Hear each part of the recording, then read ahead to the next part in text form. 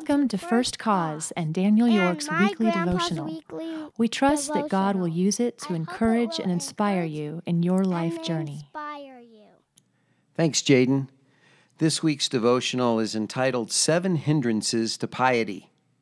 Lewis Bailey was a Scotsman educated at Oxford and the vicar of Evesham, Worcestershire. It is believed that in 1604 this staunch Puritan became the rector of St. Matthew's Church in London. Lewis was the chaplain to Henry Frederick, the Prince of Wales, and to King James I, who would go on to appoint him the Bishop of Bangor. But Lewis is most famous for his short book, The Practice of Piety. I highly recommend this insightful work for the author's wisdom regarding suffering and the importance of piety. Our passage of meditation is taken from Job, chapter 4, verse 6. Isn't your piety your confidence, and the integrity of your life your hope?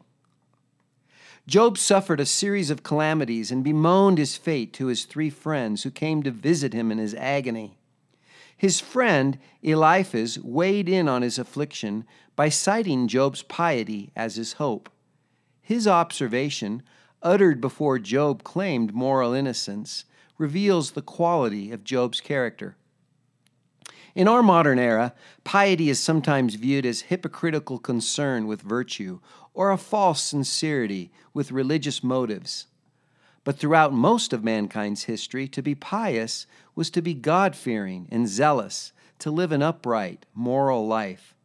This is reflected with conviction by Bailey, who shares with us 7 hindrances to a sinner from practicing piety.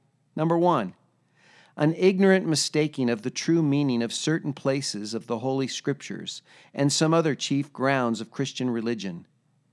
An immature understanding of scriptural doctrine leads to foolish living. Number 2, the evil example of successful people. Number 3, the fact that those who sin seem to escape punishment. Number 4, presumption of God's mercy. Number 5, evil company who deter a sinner from repenting by their ungodly influence. Number 6, a conceited fear that practicing a pious lifestyle will lead to misery. And number 7, the hope of long life so that a person has time to amend his ways in the end. Do you know someone struggling to live a holy life? To understand what might be causing the hesitancy to repent arms us to pray and speak into a person's life more effectively. A virtuous life honors God and is a crown of blessing. Hold the high ground. Our passage of inspiration comes from Lewis Bailey in his book, The Practice of Piety. He writes, "Do you think when you have served Satan with your prime years to satisfy God with your senility?" Thanks for listening.